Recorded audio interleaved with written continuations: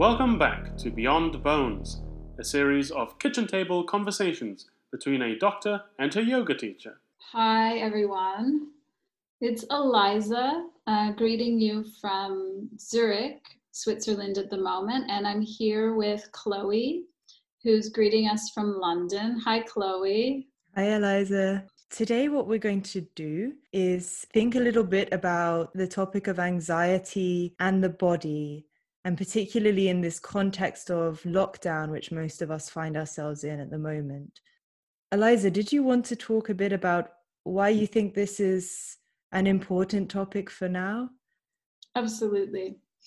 So I'll just start with my own experience, which was in the very beginning of the outbreak, we could say. And as the changes began to pop up with, we were told to stay home from work, we were told not to go on public transportation, we were told to stay 3 meters or 6 feet away from all other humans.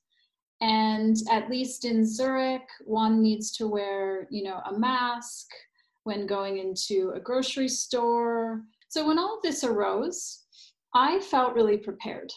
I felt like I have made meditation retreats. I've been practicing yoga for 16 years. I love solitude. I love silence. What a wonderful time. I rejoice. But then when I looked deeper into myself, mainly when I would first go on my yoga mat in the morning or in the evening, I noticed how much tightness gathered at the top of my chest and at my throat region. And I noticed that the breath became very restricted in certain postures where normally I don't recall experiencing breath restriction. So those examples are just to say, I realized that deep inside of my body, and also even on a surface level with my skin, I was holding tension.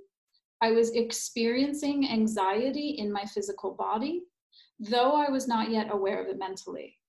So I took 1 week at the beginning of this, and I didn't do any teaching. I really didn't do much work. I didn't speak much. I went primarily into silence. And for 7 days, I just worked on opening up this particular locked region, getting breath to flow, more freely in my body. And after 7 days, I can say that much of the anxiety and tension was released from my body. So my wish for everyone who's listening to this, for anyone who's practicing, is that you take some time to really be with your own body and your own mind and your own breath to examine if you're carrying around tension, if you're carrying around anxiety, and then to apply some of the practices that we've done together or that we'll touch on today in order to transcend, release, let go, move through some of this tension that you might be holding in the body. I think this is really important, and we can support each other in this way. Thanks, Eliza. I suppose my experience has been, I'm working at the moment as a psychiatrist in London. And so fortunately, I feel very grateful that my work has not stopped and I'm still able to see patients and to go to the hospital, run my clinics, although via video, which is a new experience. But I feel very grateful to be able to work.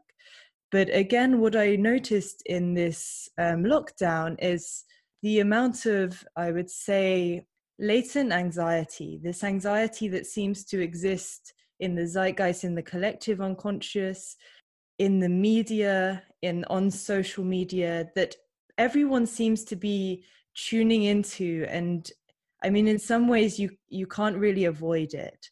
And it became of interest to me. I started to study a little bit about the effects of pandemics on the consciousness of people living through them, and thinking also from in my job as a psychiatrist about how that affects people individually, and why people might be feeling particularly anxious at this time, and what can be done about it, if anything, what should be done about it. I think I became interested because a lot of the normal ways that we have of managing anxiety. So obviously anxiety is a normal thing that we all as healthy human beings experience. Fear and anxiety, it's a normal emotion. But what we would consider to be healthy, I suppose, is that it comes and then we find a way to allow it to flow, to release. And this doesn't lead to any long-term problems. But when the anxiety starts to become stored in the body, and we are not able to release it or let go of it, or have that natural flow of emotions, that natural flow of energies that sort of come in waves or cycles, then that's when we start to get problems. And we start to get problems, first of all, with our sleep, and then with our mood, and eventually with our physical health. And so as a doctor, this interested me. And I'll speak a little bit more about that possibly as we go through the presentations. One similarity that we both share is we both work with other people. So I think this is why it's also a benefit that we join our viewpoints and our worlds. Because when you interact with a lot of other people, you tap into, as you said, more of a collective experience that people are having. So I think we are going to attempt to speak to that today together. Great. I'm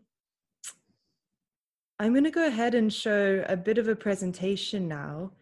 And this is really just because on retreats, I like to give lectures. So this is, we thought it would be fun to do a sort of mini virtual lecture, and then we'll come back together after sort of 20-30 minutes and talk about it. But I have invited Eliza to interrupt and ask questions at any point, so she may do that.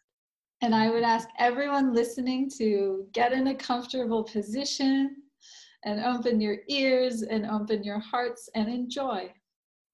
So we've introduced a little bit about why we wanted to talk about this subject. And I'm sure that it won't really be surprising to anyone, the points that we've picked up. I think, we all have an innate understanding of what anxiety is. And we've all experienced it. It's a universal human state. It's been studied across different cultures, different countries. Anxiety exists. It's a fundamental part of being human for everybody.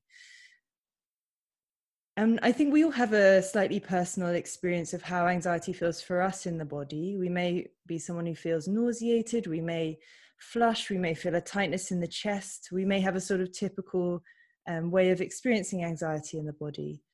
And we may also have a pretty good idea of how anxiety feels for us in the mind, the topics that we tend to ruminate on, and whether we get sort of terrifying images coming up, or a mental blankness or foggy-headedness. It is a bit different from person to person. But I think what we've noticed during this pandemic is that people have described experiencing anxiety in new ways. And I think it's worth thinking a little bit about what anxiety is, how we can understand it, and why that might be, before we think a bit more about what we should do about it or what can be done. So one of my favorite understandings of anxiety, she comes from Heidegger. So Heidegger is a philosopher. He was writing in the 20s in Germany, and he was interested in existential questions. So essentially what it meant to be human. And he was interested in anxiety because he felt instinctively that anxiety revealed something about what we are, what human beings are, that is difficult to see, is difficult to face straight on. So I'm just going to ask, maybe Eliza, if you'll read this quote. This quote comes from Being and Time, which is Heidegger's sort of magnus opus. Would you mind reading? Yeah, we'll cover the full book on a future retreat. Anxiety and being in the world. Anxiety is, in this understanding, a shrinking back from what fear discloses, from what is threatening. It is founded upon fear and has the character of flight. The flight of Dasein, human being, is a flight from itself. Of course, in this entangled turning away, that from which it flees is not grasped. But in turning away from it, it is there, disclosed. Thank you, Eliza. Pleasure, Chloe. So I like this understanding of anxiety. He approaches it from how is anxiety different from fear? And I think, we don't often think about the difference between anxiety and fear, but the main difference probably, or what Heidegger picks up, is that fear comes when we face something that we can see in the world around us, that we can measure, we can take measure of. And fear allows us to act sort of productively to protect ourselves. Whereas anxiety has this nature of something obscured. We're not quite sure what it is that is the object of our fear. And because of this, it can feel frustrating, it can feel terrifying, but it also has this character of flight. And how Heidegger understood this was that actually what we're fleeing from, what we're turning from in anxiety, what the object of our fear is in anxiety is something within ourselves, something existential to being human that we are unable to face head on. And this is why he was interested in anxiety, because he thought that if we could understand what it is we're turning away from, what it is that we are wanting to flee from, then we might understand something about who we are. Now, there are different sort of opinions over the years about whether the root anxiety is the anxiety of death. And different thinkers have thought different things. So Melanie Klein, who is one of the sort of founding psychoanalytic theorists, she thought death anxiety was the primary anxiety. Although Freud himself, he didn't think this way, because he thought that because we couldn't conceptualize our own death very well, that we couldn't be anxious about it. But then he hadn't read Heidegger. So I think he probably wasn't right there. But sort of later thinkers have thought that death anxiety probably is a root cause of a lot of our anxiety. The thinker Ernst Becker, who wrote a wonderful book called Denial of Death, which was a 1973 book, he wrote about, even if we're not anxious about death itself, we're anxious about what he called our immortality projects. So we all, as cultures, as civilizations, and as individuals, we build these immortality projects, which are things that make us feel that we may in some way become immortal. And these are things like religion or cultural movements, a feeling that we are a part of a collective, a part of a group that makes us immortal. But also, I think more commonly in recent years in the West, more individual projects where we are trying to extend our own power and therefore feel that we gain some sort of immortality through having power over others. And that might be through wealth accumulation, very commonly, or through what he calls heroism. So trying to become a hero, trying to become very good at something, so that in that way we create some sort of an immortality for ourselves. So he felt that the fear of death can also be felt very strongly in the fear that we have when our immortality projects are threatened. And I think that taking all this together does help us to understand a little bit about why anxiety has become such an epidemic in this current COVID pandemic, because it's not just the direct fear of death that is affecting people. You know, many of us probably have a sense that we aren't particularly vulnerable, or we're not worried about this virus personally, but still are experiencing anxiety. But it's also that our immortality projects have come under threat. So our big economic projects, our personal wealth, our personal sense of who we are in the world, and the sort of feelings that we get of security from that, have all at once come under threat together globally. And I think this in part has been why there's been such an emergence of anxiety for almost everybody. Move on. So anxiety isn't just a sort of philosophical thing, abstract thing, but it is much more experienced as an embodied state. So anxiety is in the body, we experience it through the body, and in many ways the body is one of the best ways to contact our feeling of anxiety, and learn how to explore that. So I would encourage you to think, to become aware of yourself and become aware of how your anxiety feels to you, not just in your head and what your worries are, but also in your body. And through this, you can become aware of what sort of activities you need to do to bring the balance back into your nervous systems if you start to sense that things are becoming unbalanced, and to use your body as your teacher. So how do we understand anxiety in the body? I'm going to talk a little bit now from the Western medical model. And this slide is showing you the autonomic nervous system. So this was a topic that we spoke about last year on the retreat, and I'm only going to give you the sort of bare outline of the different structures in the body that we understand as being involved in anxiety.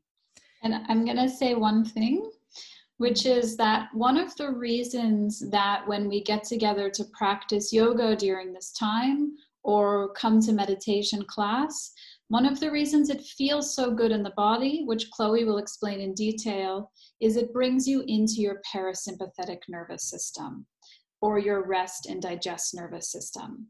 And it's really important that you go into this nervous system frequently in order to maintain a balance in your state. So go ahead, Chloe. Great. So in this diagram, you can see the autonomic nervous system being represented. On the left-hand side of the diagram, in purple and yellow, is the parasympathetic nervous system. And on the right is the sympathetic nervous system, shown in green and orange.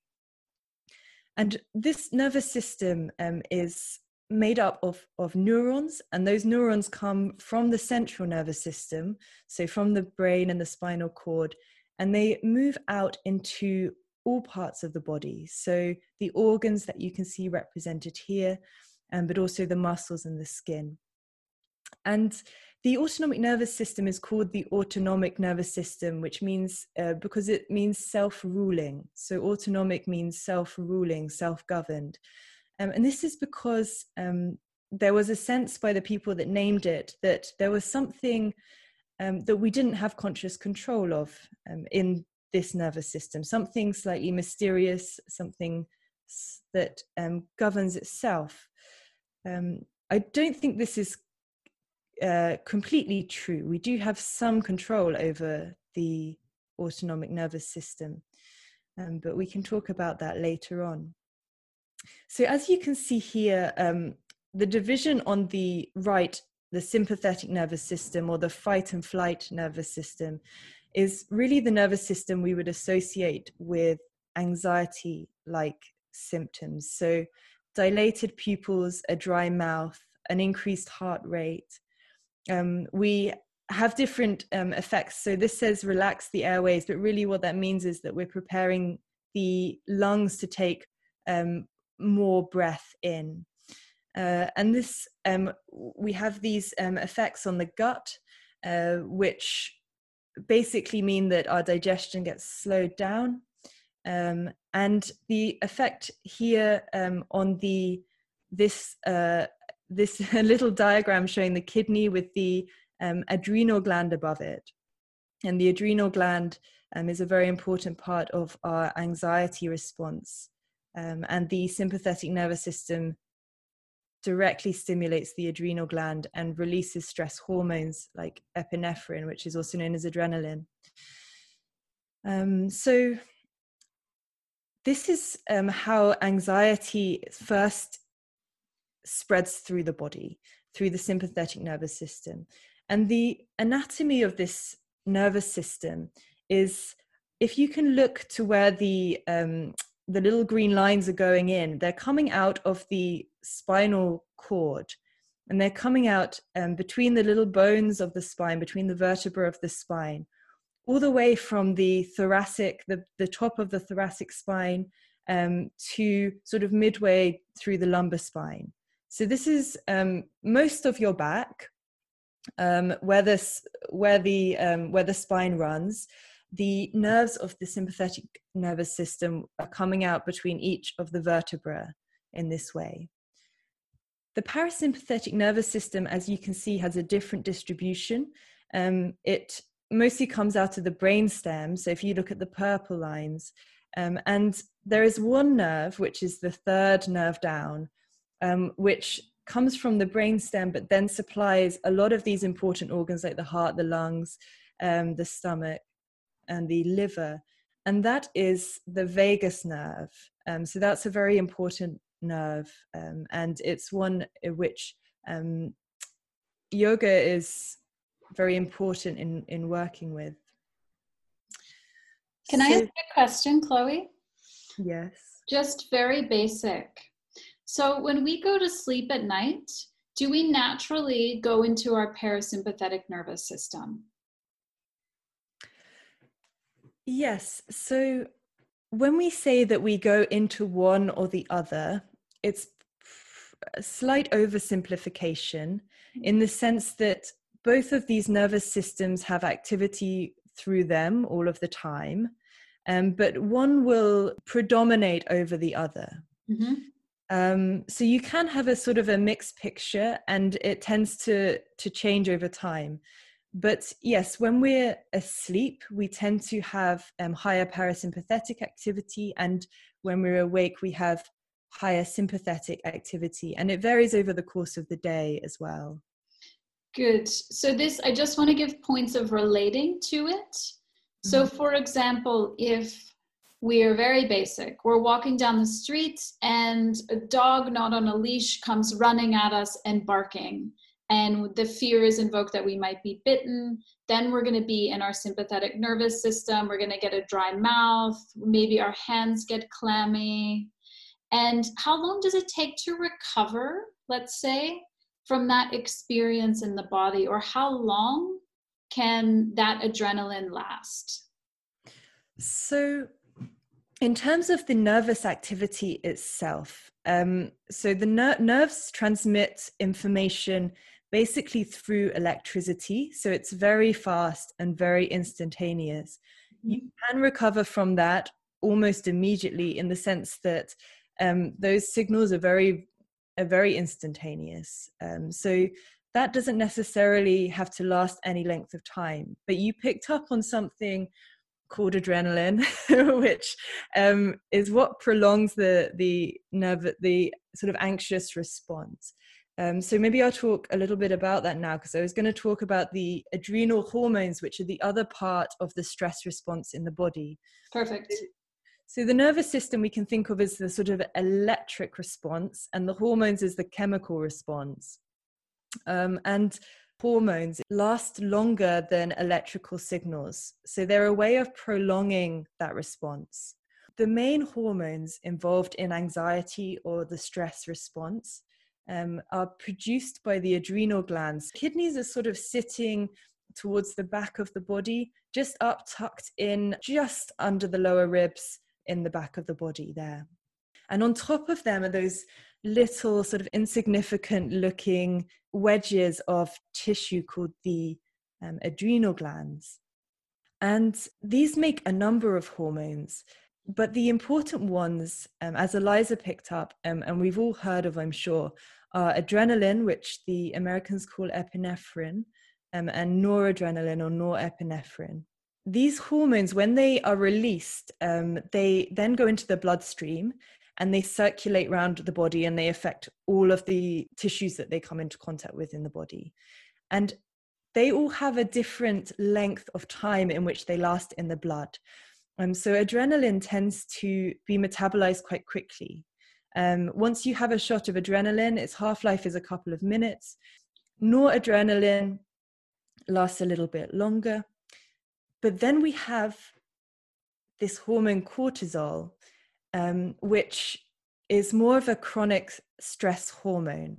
So what happens when noradrenaline reaches the brain, it then can tell the hypothalamus to start signaling to the pituitary gland to tell the adrenal glands to produce cortisol.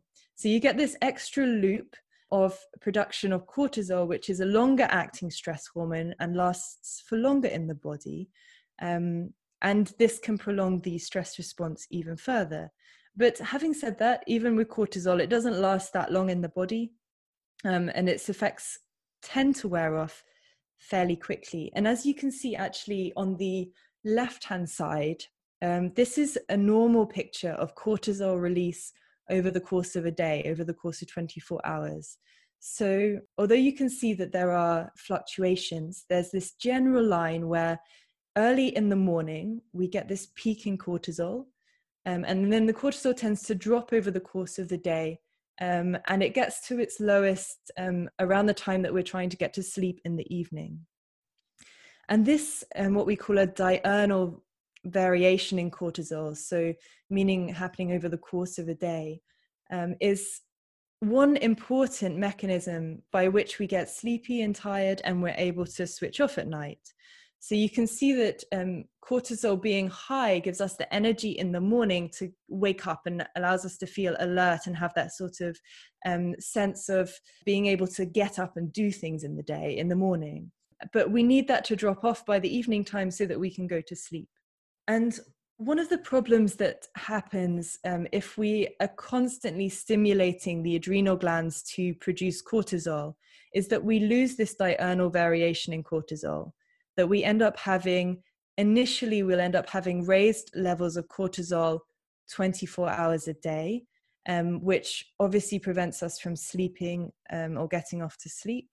And then what happens over time is that the body starts to notice, oh, we've got too much cortisol. We need to stop responding to this cortisol because it's going to do us harm.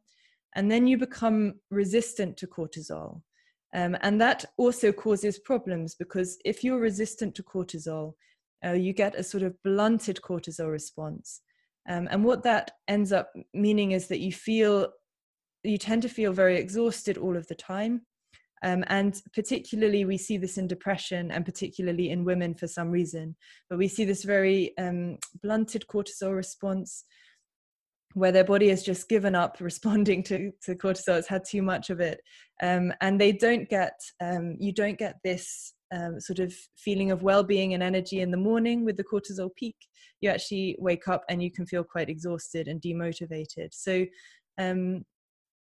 cortisol is an important hormone, and we actually measure psychological health by how responsive our cortisol is to stress. So if you're given an acute stressor, or more typically in medicine, we'll give a hormone that asks the adrenal glands to produce the cortisol. If you have a good response, a high response of cortisol to the stress, which peaks and then dips, then that's considered to be healthy. You've got the normal elasticity in the body. But if you have a sort of depleted cortisol response or a blunted cortisol response, then that's a sign that your body's been through chronic stress, and that can be the cause of many problems, including with the immune system and with the cardiovascular system, as well as causing depression, mental fatigue, and all of these symptoms. Chloe? Yes. Would you say because of COVID-19 that people could be experiencing depleted adrenal glands?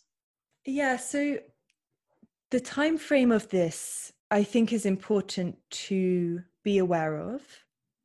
So It depends to some degree what state you were in before the pandemic started. Mm-hmm. So, you know, if your adrenal response, your cortisol response was was normal prior to the stress of the pandemic, you probably haven't had enough time yet to develop, you know, this chronic blunted cortisol response. This takes many months to build up. Okay. But having said that, you can be experiencing higher levels of this acute stress. And it's just to be aware that if you have continued activation of your stress systems in the body without giving adequate time for rest and relaxation and the parasympathetic nervous system to help restore the structures of the body, then this process does become chronic over time. And there are many people who are experiencing chronic stress, and it may be the pandemic may not have helped, or might have just increased the amount of stress that you've been experiencing to the point where you then tip over into this depletion. But what I'll say is that when you're feeling anxious, generally this isn't this adrenal depletion state, but actually the adrenal depletion state feels more like depression or exhaustion, chronic fatigue, this sort of feeling. I don't know if that's helpful. So this could, yes. And then the, I guess, flip side of that could be that if you are a person who, due to work or family or a life transition that has happened, etc., you could use this time of isolation in order to work on repairing and healing some of this. And in that way, it could be quite a gift to recognize that you want to not live in this state all of the time. Absolutely, yes. And I think also one thing to say is that adrenaline, so having these constant shots of adrenaline into the system throughout the day can feel very good. It almost feels addictive. And the problem is that if you then are sort of beginning to deplete your cortisol, your baseline cortisol, then you rely on the adrenaline to feel alert, to feel awake, to feel good about yourself. And when the adrenaline isn't there, then you feel really exhausted and terrible, which then drives this cycle of seeking out stress and actually thriving on the stress. And I think that some people have experienced in the pandemic, those normal distractions, those normal ways of just being really active in the world, of rushing around, of taking on everyone's stress, have been taken away from them. And that then they just realize that without all of the adrenaline, they feel really depleted and exhausted. But as Eliza said, that's no bad thing, because actually you need to, if you're in that state, sooner rather than later, it's a good idea to take that time to restore your systems so that you can avoid some of the long-term health problems. Could be a wake-up call. Yes. Yeah. Thank you. So I think that's enough about the adrenal hormones. I'm going to talk a bit about sleep, because I don't want people to sort of be overwhelmed in the sense of thinking, oh, am I too anxious? Is this going to cause me problems? Where am I at with all of these complicated feedback loops of hormones and all of this? But actually, I think the most simple way in is to just notice your sleep. So I would say that if you are able to sleep well and deeply every night and feel refreshed in the morning, then the anxiety that you may be feeling during the course of the day is probably not chronic and probably is not being stored in the body. And that's okay. It's good to just experience that anxiety and let it go. And as long as you're sleeping, then I wouldn't worry too much about it. Sleep tends to be one of the early warning signs that anxiety is beginning to be stored in the body. And this is because sort of anxiety and sleep have this sort of tied in this pernicious sort of harmful cycle where when you're anxious and you're body is got high levels of sympathetic activity, this will prevent you from going to sleep. And that's a sort of a normal response, because the body needs a way to keep you awake in case something threatening is going to happen. So say you were sort of camping out and you knew there were lions around, then you don't want to go into a deep sleep because you may need to get up and run away from the lion. So this is a way, initially a way to keep us alert at night if there are threats about. But I can tell you that you're not going to change COVID-19 by staying awake at night. COVID-19 does not need a night watchman. So it's not always functional for us. And then in addition, when we don't sleep very well, this can end up feeding back into the system and actually increasing our anxiety symptoms the next day. And this is partly because we just feel tired. So we ruminate more. We're less good at taking the steps that we actually know we should be taking to do things that are healthy for us, and also through dysregulated cortisol. So sleep also helps to re-regulate all of the hormonal systems. So these things start to build on each other.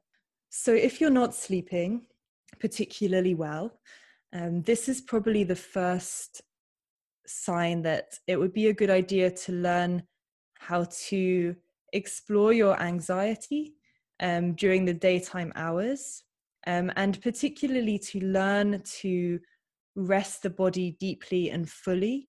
And I would suggest that the best way to do this is to think about the day in terms of the morning being more active, and try and move the body in the morning.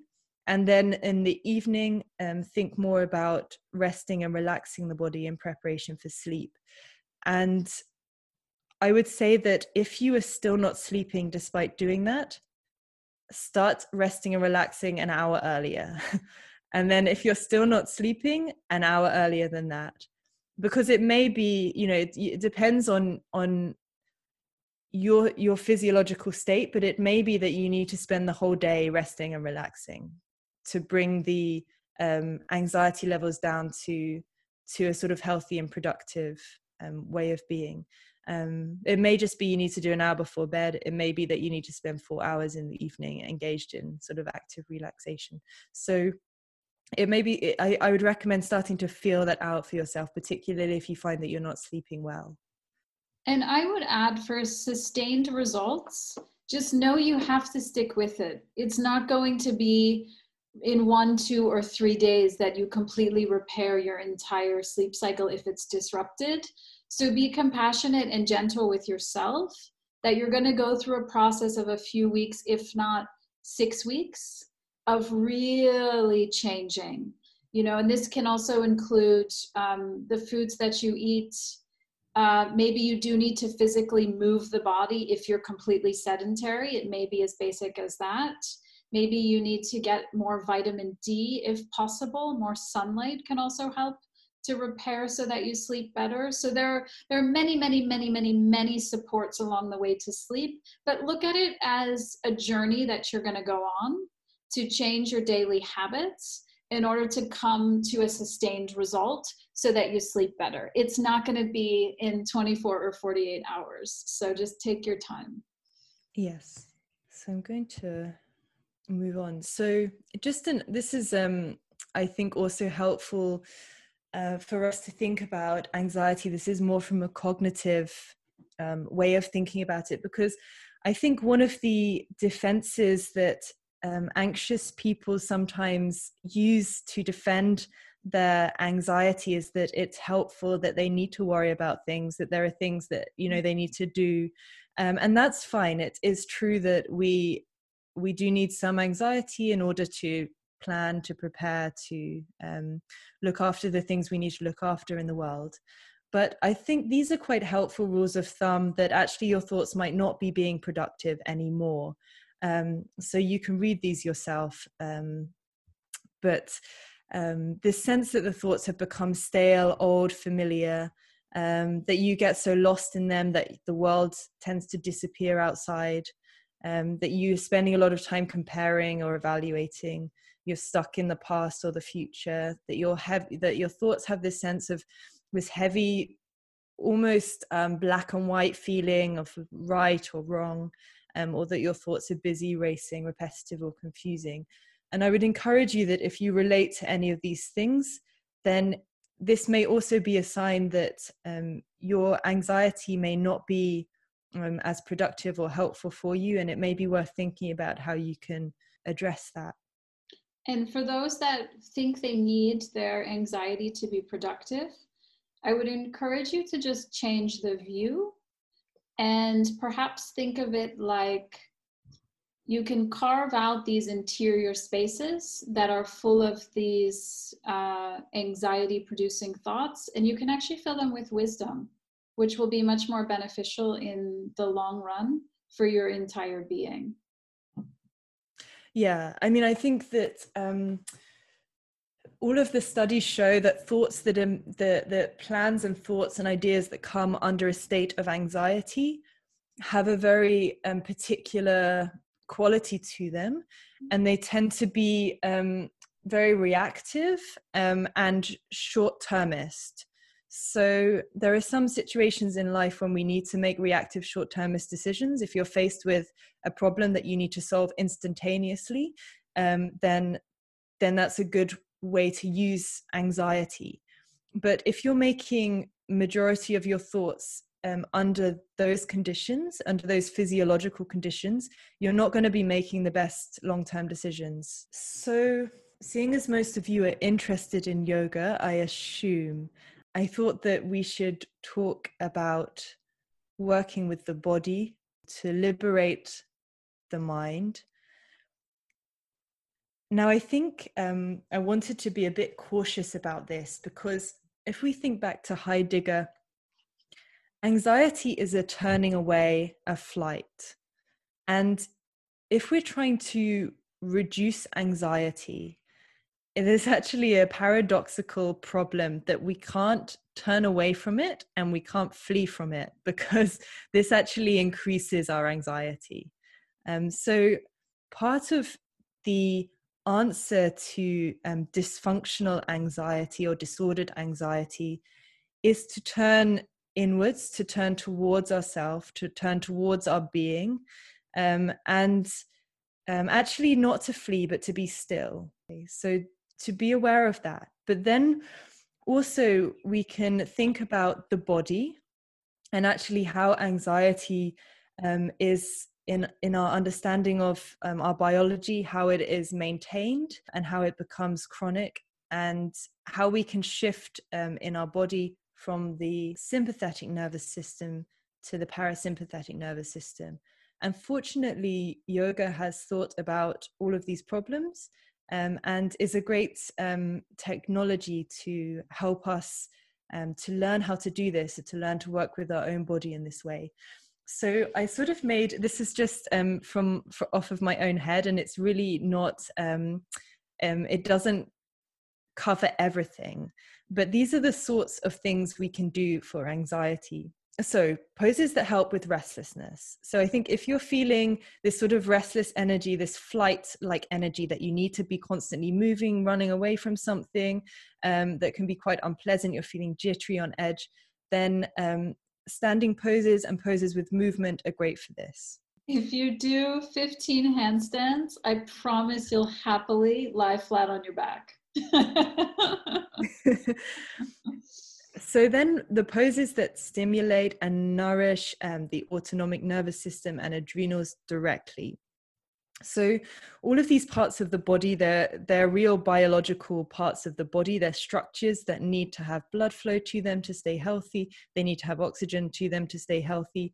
And we can do a lot of direct work on these parts of the body. So for the sympathetic nervous system, we remember how it came out between all of the vertebrae in the spine.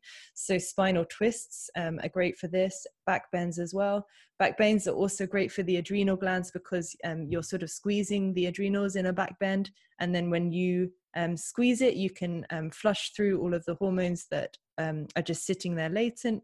And then when you come up from the back bend, then the blood will flow back into that area, And this is actually very healthy for the body to have this elasticity in it, and to keep everything flowing through, because as we saw before, actually having peaks of cortisol and then times in which there's less cortisol in the body, that helps us retain our sensitivity to the cortisol and prevents us from having these problems with resistance to cortisol, which are the sort of chronic stress problems. To stimulate the parasympathetic nervous system, or to nourish the parasympathetic nervous system, this, we're thinking mostly about the vagus nerve.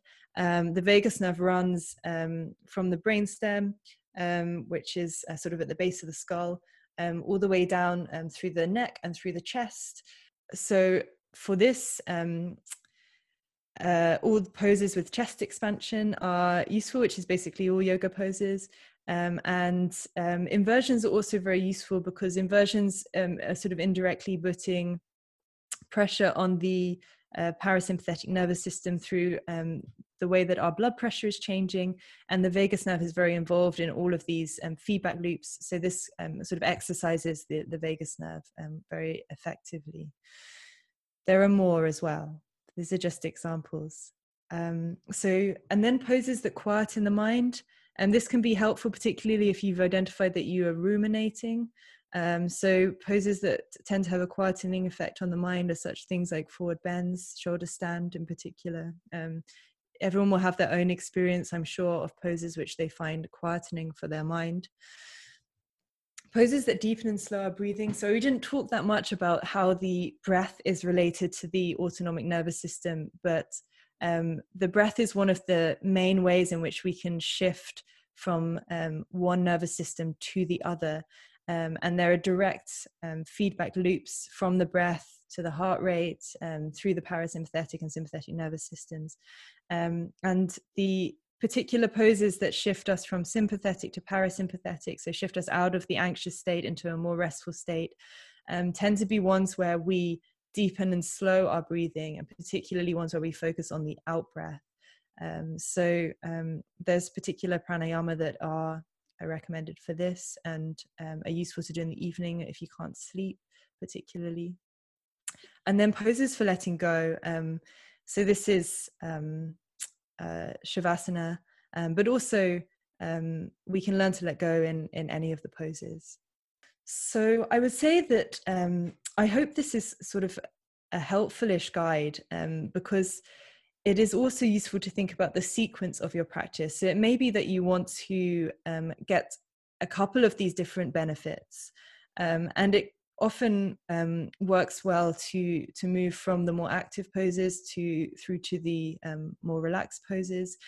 So it's useful to think about the sequence of your practice, and when you're doing it in the day as well, as we spoke about. And to loop back to actually kind of where we began, the quality of the breath reflects the quality of the mind. So if that's a way for you to tune in with how you're feeling throughout the day by just observing the breath, first I would just say, take notice, do you breathe through your mouth or do you breathe through your nose? And if you're a person that primarily breathes through your mouth, just experiment and add breathing through the nose and see how that changes your state of being. And in particular, if you're experiencing little bouts of stress throughout the day, just pause and take 3 deep breaths into your belly, filling it like a balloon and then releasing it. So the breath is really a great bridge between what's happening with the body and the mind.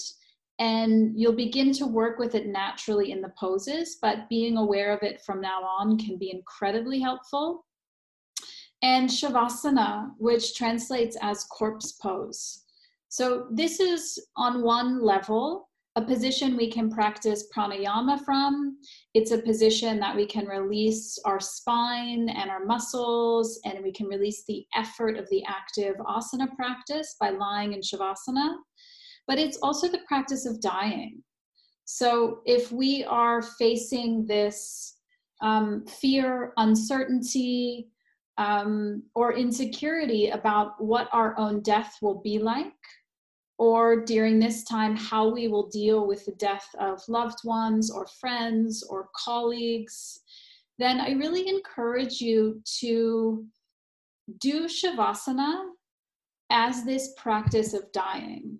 I mean, knowing that, you will sit up afterwards, but allowing the mind to have thoughts of, if these are my last breaths, how do I feel about that? And if these are my last moments, can I really release in joy, in peace, and in letting go? Because the last breath that we all take will be an exhalation. It will be a final out breath and a final letting go. And Shavasana, I think, is one of the most often overlooked gems of a yoga practice. Because imagine if you get 20 years or 50 years to practice dying well. That's beneficial for you. That's beneficial for everyone around you. And you can really actually then make your last act or your last moment here on earth something that is kind to others and something that can also teach others. So think about Shavasana when you're doing it. Yeah, and I suppose just to add to that, the science really supports facing death head on. And I say that, and there's some really interesting work done by social psychologists who are interested in the field of terror management. And what they have done is they've replicated these studies over and over again in different contexts.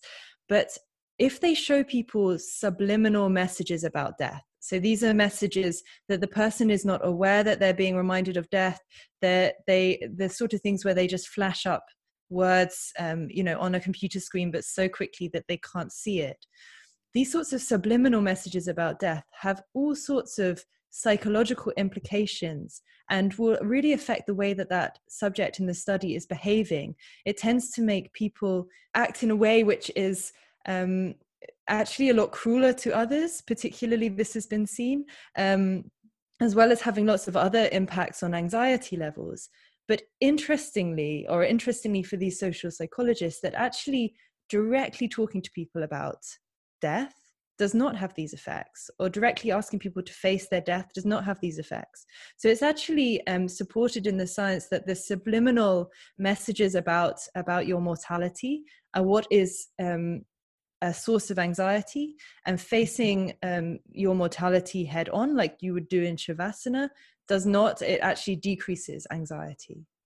So I think that is also useful to know in case you're someone who is fearful of death or facing the thought of your death or that of other people that you love. I just remembered, Chloe, we have an entire podcast about this. So actually, if this is something that really you want to dive into, we talk about it for, I think, a full hour. It's called Living with Death. And I would absolutely go and listen to it if the topic interests you, but also if death is something that is really unknown or anxious for you because it is not integrated into Western culture to tell us from the time that we're children that it's a very natural part of life. You will be born and you will die. We're often told we will be born, we will be wonderful, we will succeed, we will do all of these things, there will be all of this meaning that we create. While all of that can be true, we usually aren't so informed about how natural the end of life is, just as the beginning is. Thanks, Eliza. I think really that is all I was going to say. Here is some references that I've spoken about and some further reading. Okay. Well, first, thank you so much, Chloe. You're welcome. And we can wrap this up. There's still a bit of space to talk. If you could give someone, and if it's too much on the spot, I'm sorry, but if you could give someone 3 tips for during COVID-19, the rest of it, to implement into their life, what would it be? And I know it depends on what the person is suffering with, so this will be general, but I am asking in a general way. Yes. So I suppose I have been giving my patients various tips, so I can talk about some of the most common ones that I've been given. But I would say great, that actually. So I would say probably the three things that I would recommend is, so firstly, to acknowledge your thoughts and feelings. I think that a lot of people have struggled with the way that they're feeling like they don't deserve to feel that way, that they feel guilty about the way that they're feeling. But just to allow that and to realize that actually this is a very difficult time for some of the reasons that we've spoken about. And the healthiest thing that you can do is to acknowledge how that is presenting or showing up for you. So that would be the first one, is to acknowledge the thoughts and feelings. I think the second one would be to come back to what you can control, which is to some degree the body. So to come back to the body, and also to some degree your immediate environment. So if you're feeling anxious, depressed, and really think about how you can nourish and nurture your body and the home around you, keeping things clean, shaking things up. And also if you happen to live with people, then your relationships as well with those people. So these very simple things that are surrounding us that nonetheless are incredibly important. Sometimes we neglect, but we have an opportunity now to really to focus on these things and nourish them and nurture them. And I even say dive in. If you want to give yourself a foot bath every day, if you want to make elaborate breakfasts for yourself, like think of the moments when you've been maybe more stressed in a different way and you don't have this time for self-care. So rather than sort of exhausting yourself with worry right now, do these wonderful things as offerings for yourself if you have the time right now. And then I suppose the other thing is about how best to engage in the world. And again, this will be a bit individual for everybody, but I would encourage you to take this as a space for reflection, as a break in the status quo, and actually think, when life goes back after the pandemic, what things do I want to lose from my life, from the way I've structured my habits, from society? You don't have to go out and change anything massively, but use it as a time to think, what was unnecessary before? What was making us sick? What can be different? And I think that is it's a great opportunity to do that also if you're in the position where you feel able to do that. But I would say if you feel really overwhelmed and stressed, focus on the first two things first. Yes, you don't have to do anything. Also giving yourself permission, if that is your state, that you can experience feelings of purposelessness, or feelings of hopelessness, and it's perfectly acceptable. It doesn't need to be validated in any way. Just allow yourself to feel it and accept it. Great. Eliza, I asked you if you would think of a poem that we could share with everybody, partly because we really wanted to read poetry on the retreat that we were going to have this year. And partly because I think probably for both of us, poetry has been also a great solace during this time. So I know you've chosen a poem. Would you like to? I will happily read it, Chloe, and thank you so much for asking. And I plan on the poetry integration carrying over into 2021. So I'm going to read a very classical, wonderful, simple yet profound poem by Mary Oliver. It's called Sunrise. Sunrise. You can die for it, an idea or the world. People have done so brilliantly, letting their small bodies be bound to the stake, creating an unforgettable fury of light.